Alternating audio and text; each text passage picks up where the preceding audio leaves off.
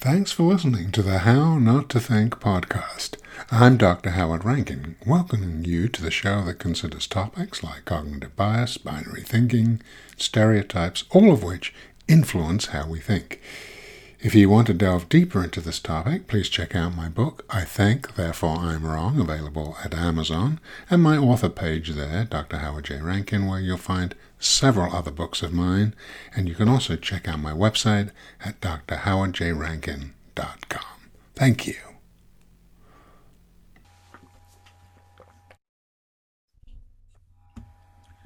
Today's guest comes to us from just outside Toronto, George Torok, Torok, as he explained to me. He is an expert in communication.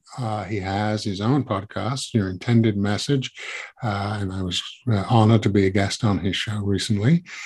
He's got a lot of interesting things to say about the critical topic of communication. Welcome, George. It's great to have you with us. Howard, I'm delighted to be with you here on your podcast. Yeah, great.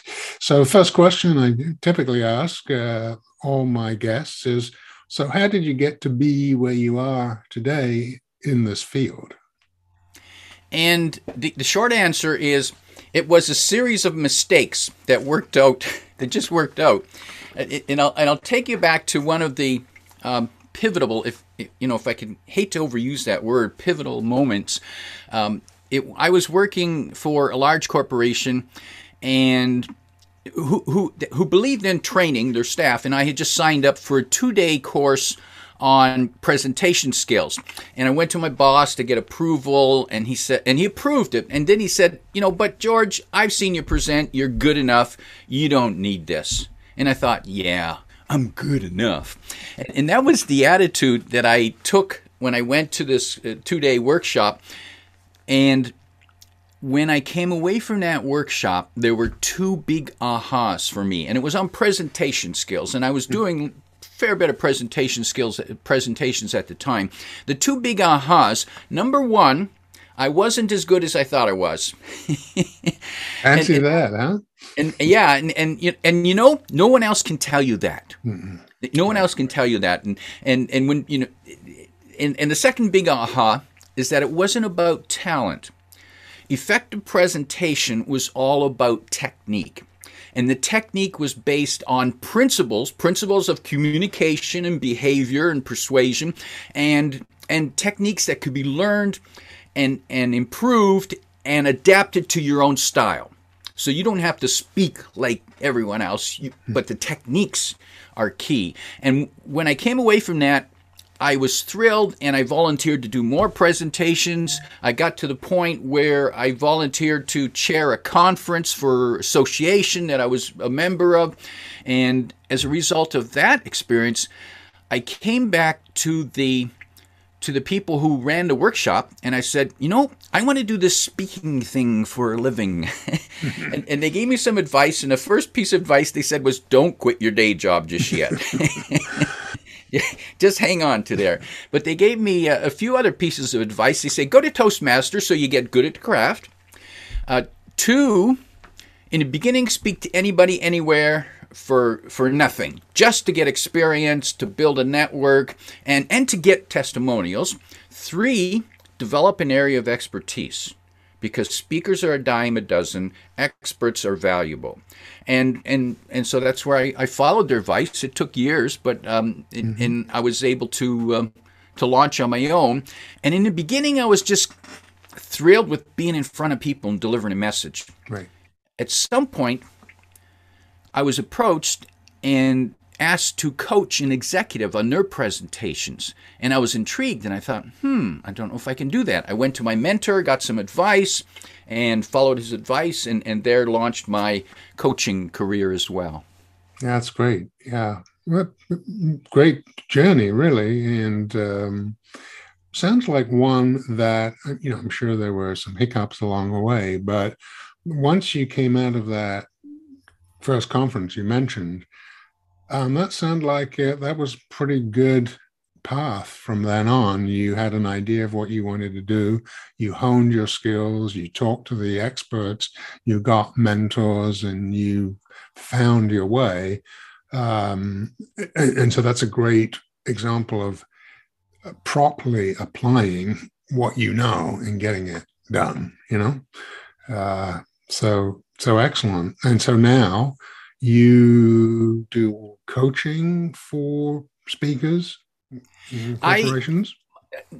Generally, my key market for coaching is executives, CEOs, executives, senior leaders generally in business. That seems to be a good match for me because I do understand the business, and CEOs, business leaders, the best ones, understand that it's about the nuances. They don't come to me asking for a magic pill saying, George, my presentations suck. Can you make me a god? And I say, no, I can't. That's not my job. I can't do that. But if you're good, I can make you a lot better. Mm-hmm. Yeah. Very, very important. And communication at all levels is just a poorly understood, hardly ever taught topic, and I think you know this. I feel the same way about it. And in my experience, where I got to it was, as I think we mentioned in the podcast before, I was 20 years into a clinical career of trying to help people, and I realized a large part of this isn't about knowing the techniques of behavior change and what have you. It's being able to reach people where they're at and motivate them to do it. If you don't do that, it's kind of a waste of time. And that was a sort of major insight for me. And that's why I'm about to launch a course on communication for people in those helping professions. Because so much of the time people go with it, well, I'm the authority. Because I'm the doc, you're going to listen to me. And that is unfortunately not true. And as you know, Howard, if you want to move people, you need to go to where they are. You need to understand their mindset. You need your listener, whether it's you're talking to one person across the room or whether you're talking to a room full of a boardroom or even on a stage to hundreds of people, the first thing that they need to realize is that you understand them, is that you can see it from their point of view. And you don't do that by saying, oh, I know what you're thinking. I know what you're feeling. No, you don't. But you need to demonstrate that you understand where they're coming from, their struggles, and you need to bring them along. You can't say, well, here's how you do it. I'll tell you, here's my 5-step rule. Just follow this and you'll be there. Like, no. Doesn't work that way, Howard. No. Talent ain't training. Talent ain't teaching, and talent certainly isn't motivating, right? And that's not how it works. That's a very outdated, old technique. I'm not even sure it worked, 50 years ago, but it certainly doesn't work today.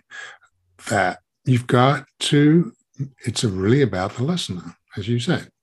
You've got to show them that you understand and resonate with them. You're not, Moses coming down the mountain with the 10 Commandments and telling them what you need to do. That's probably not going to work. Probably didn't work very well for Moses either, if you think about it. So, the fact is, it isn't, telling people is just not enough. It just isn't. Yeah, and you're right. You can't go around calling people sinners and saying, "I know the answer. I will, I'll save you." No, you've got to demonstrate your humility, your flaws. It's interesting when in one of my presentations, I would start with 2 stories. And the first story was a success story, but it wasn't my success. It was the success of a client, where this client was and how that client is the hero of the story. And the second story, I would tell a story about an embarrassing moment for me, and the reason I do that is, first, the success story speaks to success, and that it's not about me. It's about, if they can identify with my client, then they can see success. And the second story is about my embarrassment, my imperfection, that I'm human like them, and so now they can connect. Now they understand that I'm not there to say how perfect I am. Right. I'm there to say, look how I messed up. Yeah, no, absolutely. Yeah, it's absolutely. And it's always, I think, good to use yourself as examples of failure or struggle or what have you, rather than pretending you are above and beyond all that. Because as soon as people think that, you've lost them, by and large. Right? You've lost them. Yeah, a big mistake, and this probably was a piece of advice that probably started in the 50s or the 60s. If you used to read a presentation book or a book on public speaking, it would tell you should start with a joke. No, that doesn't work. You could start with humor, but that's not the same as a joke. Correct. Most jokes put people down. So you're not bringing people to you, you're pushing them away. You might say, but there's none of those people in the room. Well, it doesn't matter. There are people in the room who will be offended. And that's why it's always best, if you're going to use humor, it's about your own... About yourself. Mistake. Yeah, I have a good example of that, an unfortunate one. When I was working at a place, we had a professional speaker come in and talk about something, and he started off with a joke about somebody who stuttered. What he didn't know is that one of the group there had a bad stutter, and he was off on the wrong foot completely. He'd offended everybody in the room with his first inappropriate joke. Right? Yeah, I agree. If you're going to make humor, make yourself the butt of the joke. Otherwise, don't bother. It's too difficult otherwise. And you've got to show that. You've got to show you're prepared to see your own failures and weaknesses before you're going to tell everyone else how, what they need to do. Yeah. When I had, when my kids are grown now, but when they were going through the teenager stage, I would tell a story about, the struggles, the conversations I'd have with my teenagers and the angst it was causing me. And the interesting thing is, people would come up to me after, and they'd tell me about their teenagers. And that's how you know when you've connected with the audience. When the audience takes what you said and they make it their own, and they tie it to their own story. That's when you've connected. Absolutely. And yes, and a good evidence of that is indeed when they come up to you after the event, which, requires effort. They don't have to do that, to actually say that it resonated with them. Yeah, no, absolutely. Yeah, that's excellent. Excellent. And it is interesting. It seems to me that there are a lot of public speakers out there who really haven't studied this and don't know some of these foundational principles. Now, you work with that audience or that group more than I do. Is that a fair comment or not? Yeah, Howard, that is a fair comment. There's a lot of people out there. See, in order to become a public speaking or presentation coach or trainer or self-called expert or guru, there are no qualifications. All you need is that, your mother to call you that, and you can say, well, no one has the guru on. So there is no qualification.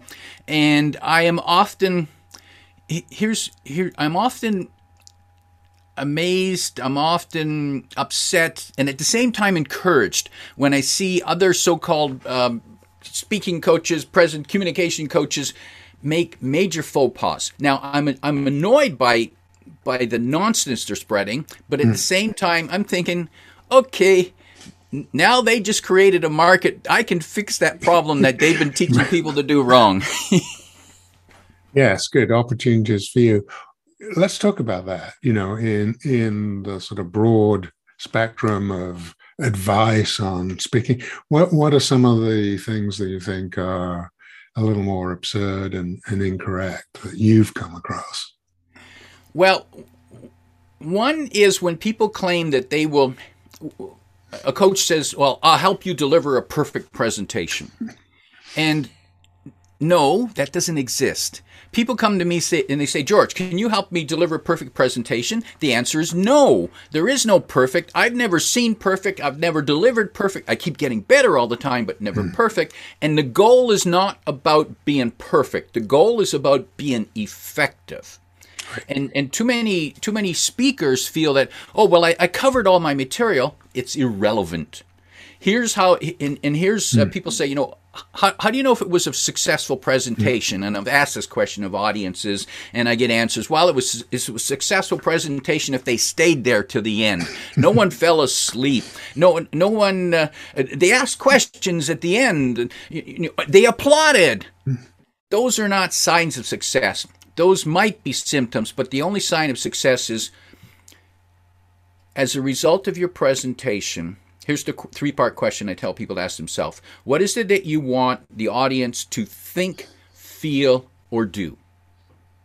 Think, feel, or do. You only speak to move people. And if you have moved people, it was a successful presentation. Doesn't matter that you left something out. Doesn't matter that you said a word wrong. Doesn't matter that there was some tweet, some problem with the technology. Doesn't matter that there was more noise from the next room. None of that matters. I mean, ideally, you don't want that. Yeah, ideally, you don't want that. But did you move them? And if you moved them in the direction you wanted to move them, it was a success.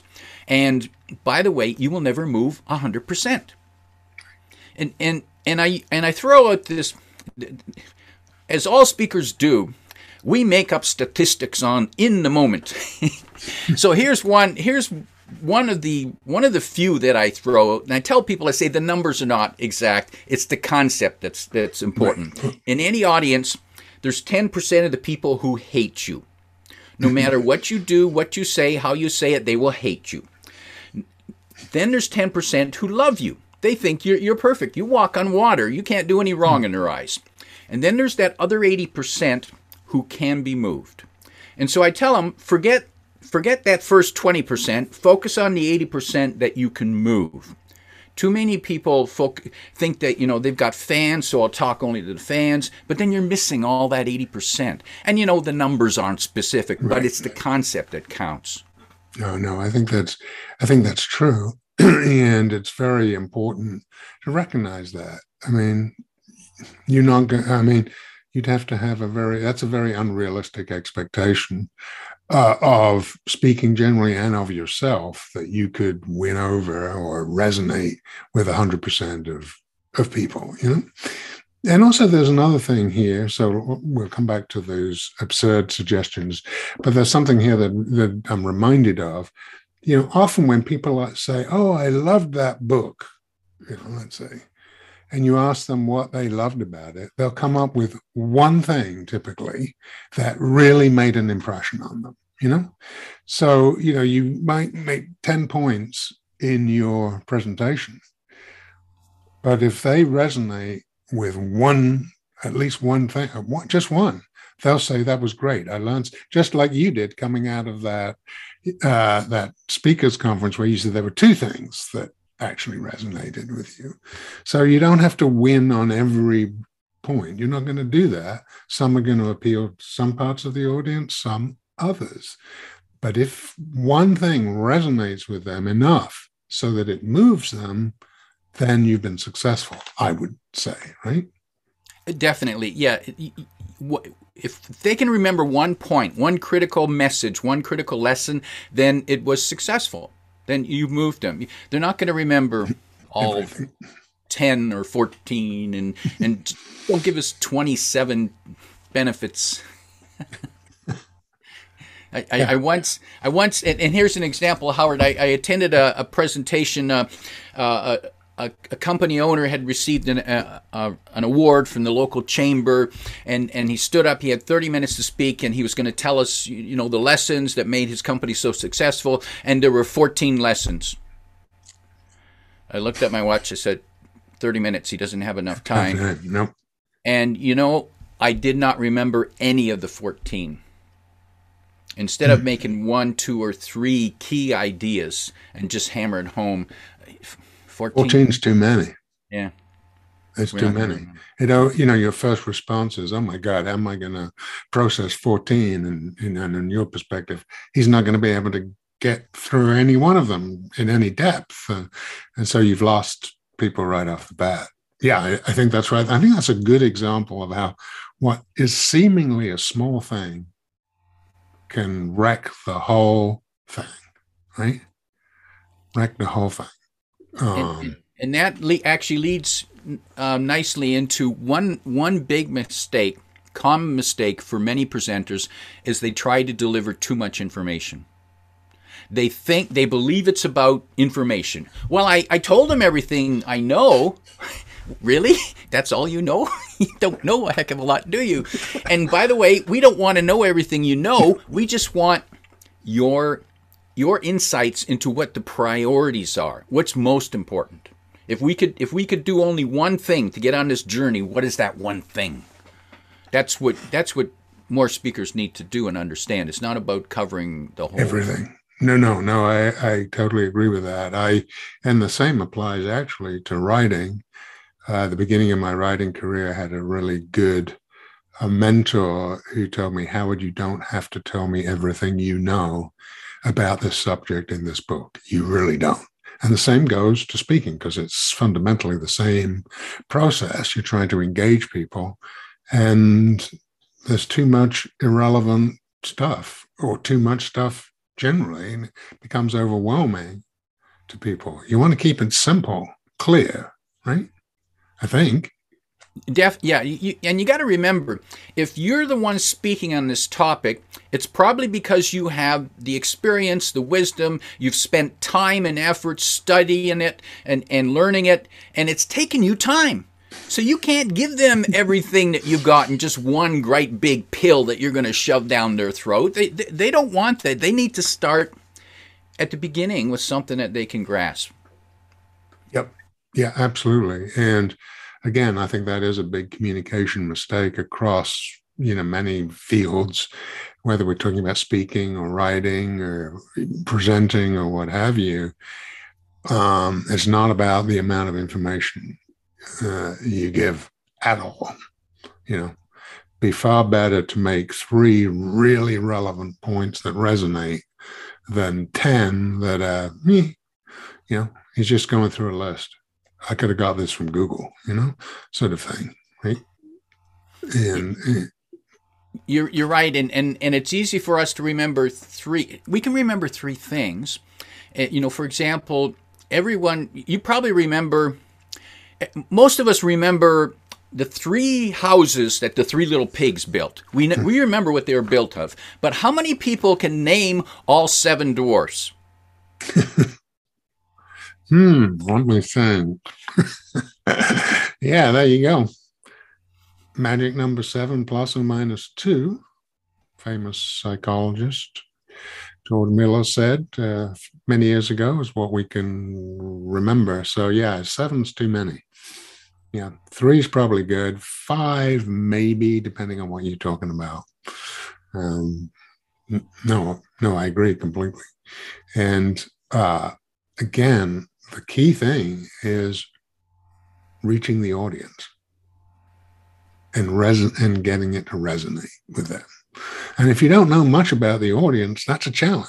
So part of this is, of course, finding out as much as you can beforehand about that audience, whether that's a person or a group or a meeting or 100 people. What characterizes them? What motivates them? What are they interested in? Right? Because without that, how can you tailor your message appropriately? Yep, you're right. You've got to use words and language that they understand. So, are you talking people in the medical profession? Are you talking to salespeople? Are you talking to IT? IT coders? Are you talking to plant workers? Are you talking to who are you? You've got to use their language, and so in simple things like when you talk. And at one time, I spoke to a lot of associations and discovered that they had different names, different concepts for how they saw their members. Some of them called them members. Some of them called them associates. Some of them, so they had these different terms for, and so if you go there and using the wrong word, they're sitting there going like, this guy doesn't know us at all. Yeah, and it only takes one slip like that, and especially early on, you never get a second chance to make a first impression. I do think how you start out is very important, because you really can lose people right off the bat, and I'm sure you've seen that. Very much, and you're right, Harold. The first, Howard, the first impression is powerful because it's the first impression, and the first impression should not be, oh, thank you for inviting me here to speak. I'm so honored. This is wonderful. I know so and so. Like that's not a good first impression. You need to open with grab attention, a strong statement, a question, perhaps a short anecdote or story, but something that grabs their attention right from the beginning. And for the same time, you need to close strong too, because that's the last impression, and we tend to remember first and last. Right. Primacy, recency. Yep. No, absolutely. And yeah, I think that is a mistake. I've certainly made that, I think, many times in the past. Thank you for having me. It's great to be here with you all. Yeah, get on with it, mate.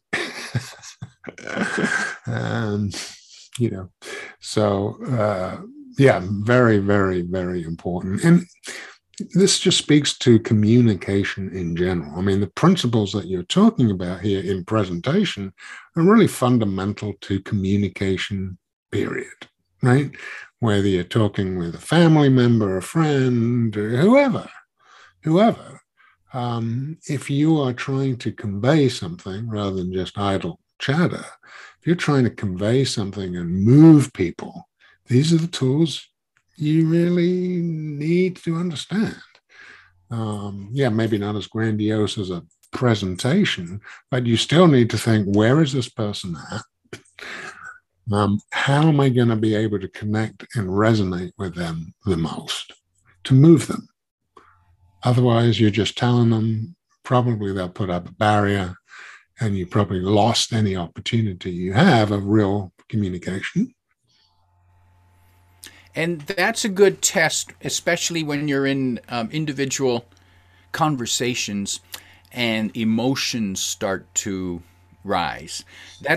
And I know this is tough to do. I face the same problem. There are certain things people can touch your emotional triggers, and you then become a slave to their triggers. And you got to step back literally and think, okay, what was the purpose of this conversation again, and why is it going in that direction? Is that where I really want it to go? And I know it's not easy to do, but it's important to disentangle and observe what's going on. Ooh, I'm getting angry about this. I know what I want to say. Do I really? Should I? I'll regret it later. Yeah, no, absolutely. And that's where I think emotional control, emotional intelligence really comes into play, is to be able to recognize the feelings that might be kind of coming up inside you and not allowing them to take over. Because once you've done that, any strategic plans you have kind of go out the window. You end up in a shouting match that doesn't do anyone any good, really. So that's actually a key point of interpersonal communication is, how do I respond when somebody is negative or kicks back or is abusive or, clearly isn't resonating or completely disagrees with me? How do I respond to that? And in my experience, what I've seen, and you've probably seen this too, Howard, is that the key is you don't respond. You need to, and what you need to do is you need to think about these situations ahead of time and saying, when this happens, because it probably will happen, what would be my preferred way to react? So don't react, respond in a prepared manner. And you have and salespeople do this. They learn this because they know there's going to be objections. They know there's going to be tough questions. Well, your price is too high. I heard that you had that environmental problem at your plant. And salespeople prepare for all these. And we need to become salespeople. Well, again, it's about preparation. And that's all part of the preparation, just as a speaker presumably would anticipate the sort of questions they might get and be able to respond to that rather than be caught out and say, well, that's a very good question. Let me think about that. Right. So, yeah, absolutely. Just in the same way a professional speaker would need to think about what people might say and how that would be addressed. We need to do that in our interpersonal communication too, because we can anticipate. Typically, we can anticipate when we're getting into touchy subjects or dangerous waters. People might misinterpret it. How do you communicate and then respond, not react to whatever the other person does? Because it's real easy to wind each other up. And Howard, you just pointed out an important point there, the importance of preparation. One piece of advice that some people follow is, I'm better when I just wing it. I know my stuff and I just stand up and well, maybe sometimes you are. However, what happens when you get into trouble? And who's the judge of whether you were good? You think you were good? That's not the that's not the measurement. And that tends to be more introverts who feel that way because they like making noise, they like putting energy, they like being the center of attention. And not that they're bad people, that's how they get energy. Mm-hmm. And so they're feeling good, so therefore the audience must feel good. Well, right. Not necessarily. Yeah, no, absolutely. Yeah, and you're exactly right. Especially people who have anxiety about speaking and they imagine it's going to be, horrendous, and they sort of get their way through it. And because they haven't, it hasn't been horrendous, they overvalue the presentation. They may not have convinced anyone of anything, but at least they didn't break down and, what have you. So I think that's actually right. Who judges you? How do you judge your presentation? You can't do it yourself. It's interesting. I don't know whether you've come across this. One of the most difficult types of presentation that I have tried in the past is actually stand-up comedy. Mm.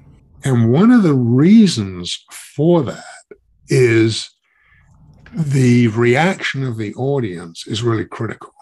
So you're giving a typical speech, presentation, you're hoping that people are getting it and what have you. You can convince yourself they are, what have you.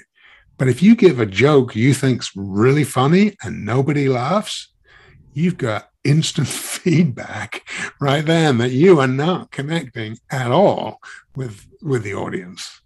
And honestly, stand-up was one of the most difficult things to do because of that, because you're getting instant feedback on what you're doing, either they're laughing or they're not. And, you give your best joke and it's quiet. Oh, you really got to be careful then about what you tell yourself and not go off track. And, if they didn't laugh at this, they're not going to laugh at that. I better change it. It's really a challenge. And I think one of the reasons I hadn't articulated this before, but having this conversation with you articulates it, is stand up, you get instant feedback as to whether you're getting to the audience or not, in a way that is a little more obscure in a presentation, right? Somebody could be sitting there, unless they've fallen asleep, they may be taking notes or what have you. You think they're engaged, but are they really, Well, kudos to you, Howard, for attempting stand-up, because I do believe it is the most difficult type of presentation because of that instant feedback and because you're looking for those laughs, and it's difficult to make people laugh. And stand-up comics, that's a great training. In fact, anyone, just, go take a course on stand-up comedy or improv. Improv is another technique, and improv isn't necessary. People think that improv is about making people laugh. No, improv is about being in the moment, which is great training, because I took a course on improv, and when I started, I was already delivering presentations to hundreds of people. However, when I went to the class and the instructor said, you up the front of the room, and there's only about a dozen of us in the room, I was nervous. I was nervous as all heck, because I'm thinking, well, what do I do? What do we do? And the instructor said, just follow him. Well, what is he going to do? Just follow him. And improv teaches you to be in the moment and be comfortable with being uncomfortable. Yes, absolutely. Very good point. Really a good point. Yeah, because that is, as you said, some people use, oh, well, I'm in the moment. I know how to do it. I don't have to prepare. I don't have to do anything. That's obviously false. But good performance is about being in the moment. You're not overthinking things. You've got it well practiced. You've got it well prepared. You can be authentic, and it comes across that way. But that doesn't mean you don't practice, you don't do anything. What you do is, as you now point out, you practice the improv. You're practicing being in the moment, right? And I think that's great suggestion, because I do think that's absolutely right. Absolutely right. One example. I'm a big fan of Robin Williams, and I've watched him deliver programs as well as on interviews, and I mean he's funny, he's hilarious, and it's interesting. One time I was watching a presentation with a buddy, and my buddy says, Robin Williams is a genius, and I said, yes, he is a genius, and he's a great technician. Because I know the technique, I can see the techniques, and people think that he's just totally improvising every time. He's rehearsed. The only thing that changes in his different programs is the sequence. And the sequence is based on triggers that he sees in the audience. He sees Howard there, a guy with a bald head, so he tells the bald head story. He sees George there in a red shirt, he tells the story about the guy in the red shirt. So it's just the sequencing, but everything is rehearsed, and you see it delivered the same way in various interviews and programs. And he was a genius as well, but most importantly, he rehearsed, he prepared. Yeah, and you can't be excellent at anything unless you have mastered the skills so well that they're like second nature, and then you can fine-tune them and you can present them and do that anywhere. I just don't believe, suddenly, you've got the talent, you haven't done anything. Just stand up and do your thing and you're going to be great. No, if you're a musician, you have spent tons of hours training your brain and your fingers to go in the right place. When you're playing it, you might be in the flow, and because you've well practiced it. But it's because you've well practiced it, you can do that.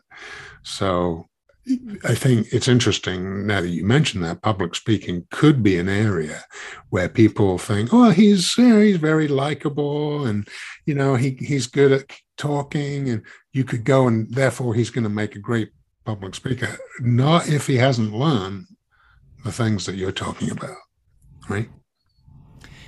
Yeah, and too many people, they make that mistake. They think that, and so here's the question I would pose to them.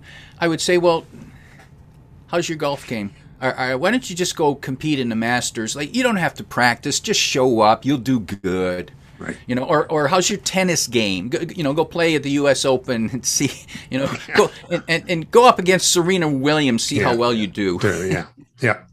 No, that's right. And because communication is something that we do typically not very well, people assume, therefore, I can do it.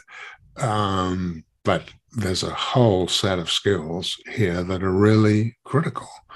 And it's not, not widely recognized. I mean, there are people like you working in the field and in the business field, but, why isn't this stuff taught in school?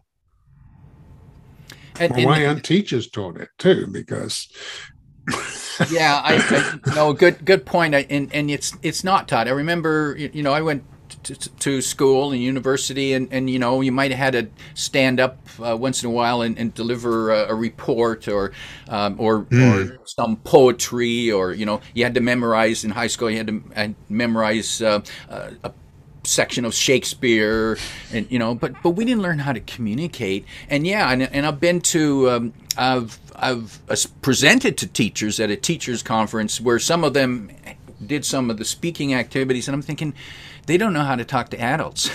No, that's right. No, that's right. It's it's a huge problem, I think, in the education system. There's no question about that.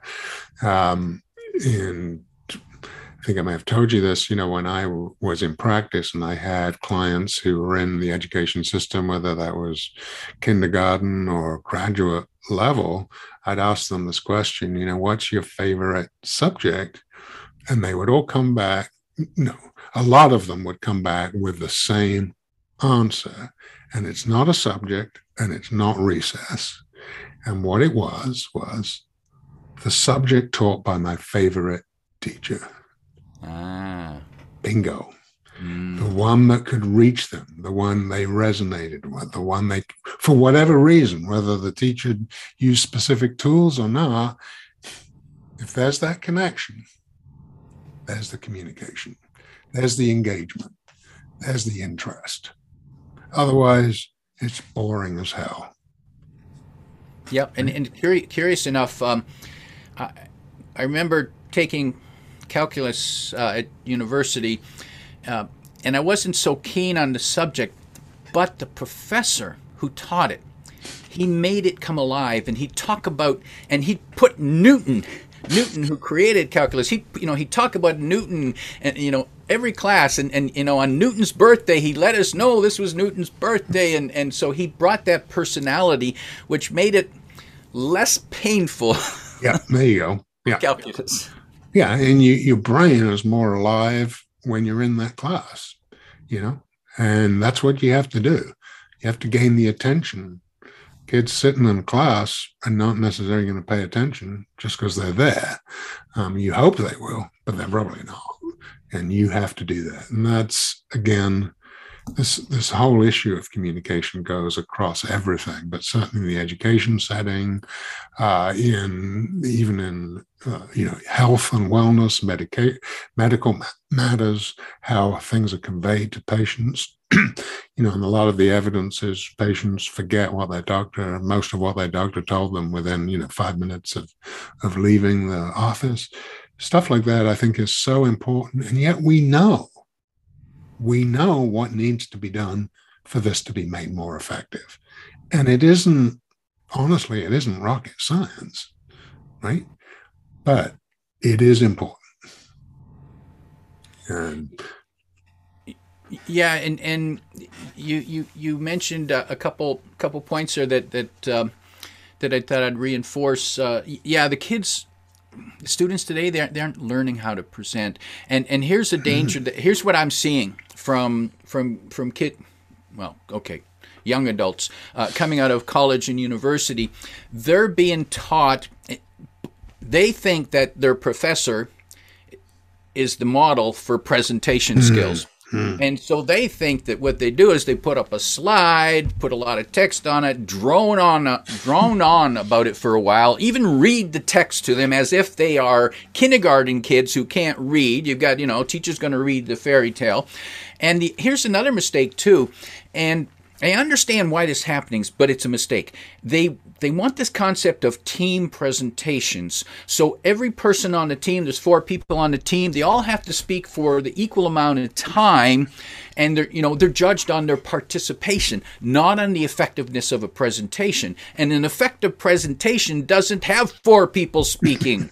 It has one person taking the lead and maybe other people who are resources. And the place to learn that, like many other examples, is in the entertainment world. Look at all the duets, the comedy acts that used to have, let's Penn and Teller. Penn and Teller, for example. There's a pair of people. Only one guy speaks. The other guy never talks, but he's there as a foil for the other person. He serves a different purpose, and together they serve it up. Yep. That's a good point. Excellent point. Yeah, totally on the mark there. Team presentation. Yeah, not such a great idea. Yeah. Well, George, this has been awesome, as always. It's always great talking with you. And obviously, we share some of these same interests and value the importance of communication. So I really appreciate what you do. If people are interested in you, where can they find you? It will be in the show notes, but I want you to be able to tell them. The easiest site to find me is torok.com. And as I mentioned earlier to you, Howard, it's TOROK.com. And that site can connect you with my other sites as well. Right. And you're including your podcast, right? Yep. And the podcast is Your Intended Message. I invite you to listen in, especially to the discussion I had with Howard Rankin, which was fun. Some great insights, and we connected. Yeah. Well, awesome, George. We'll do it again. Take care. And thank you for your insights on this very important topic. You bet. Thank you, Howard. I'm delighted to be with you on the How Not to Think podcast because I'm good at not thinking. Perhaps we should call it How Not to Communicate podcast. Take care, George. Take care.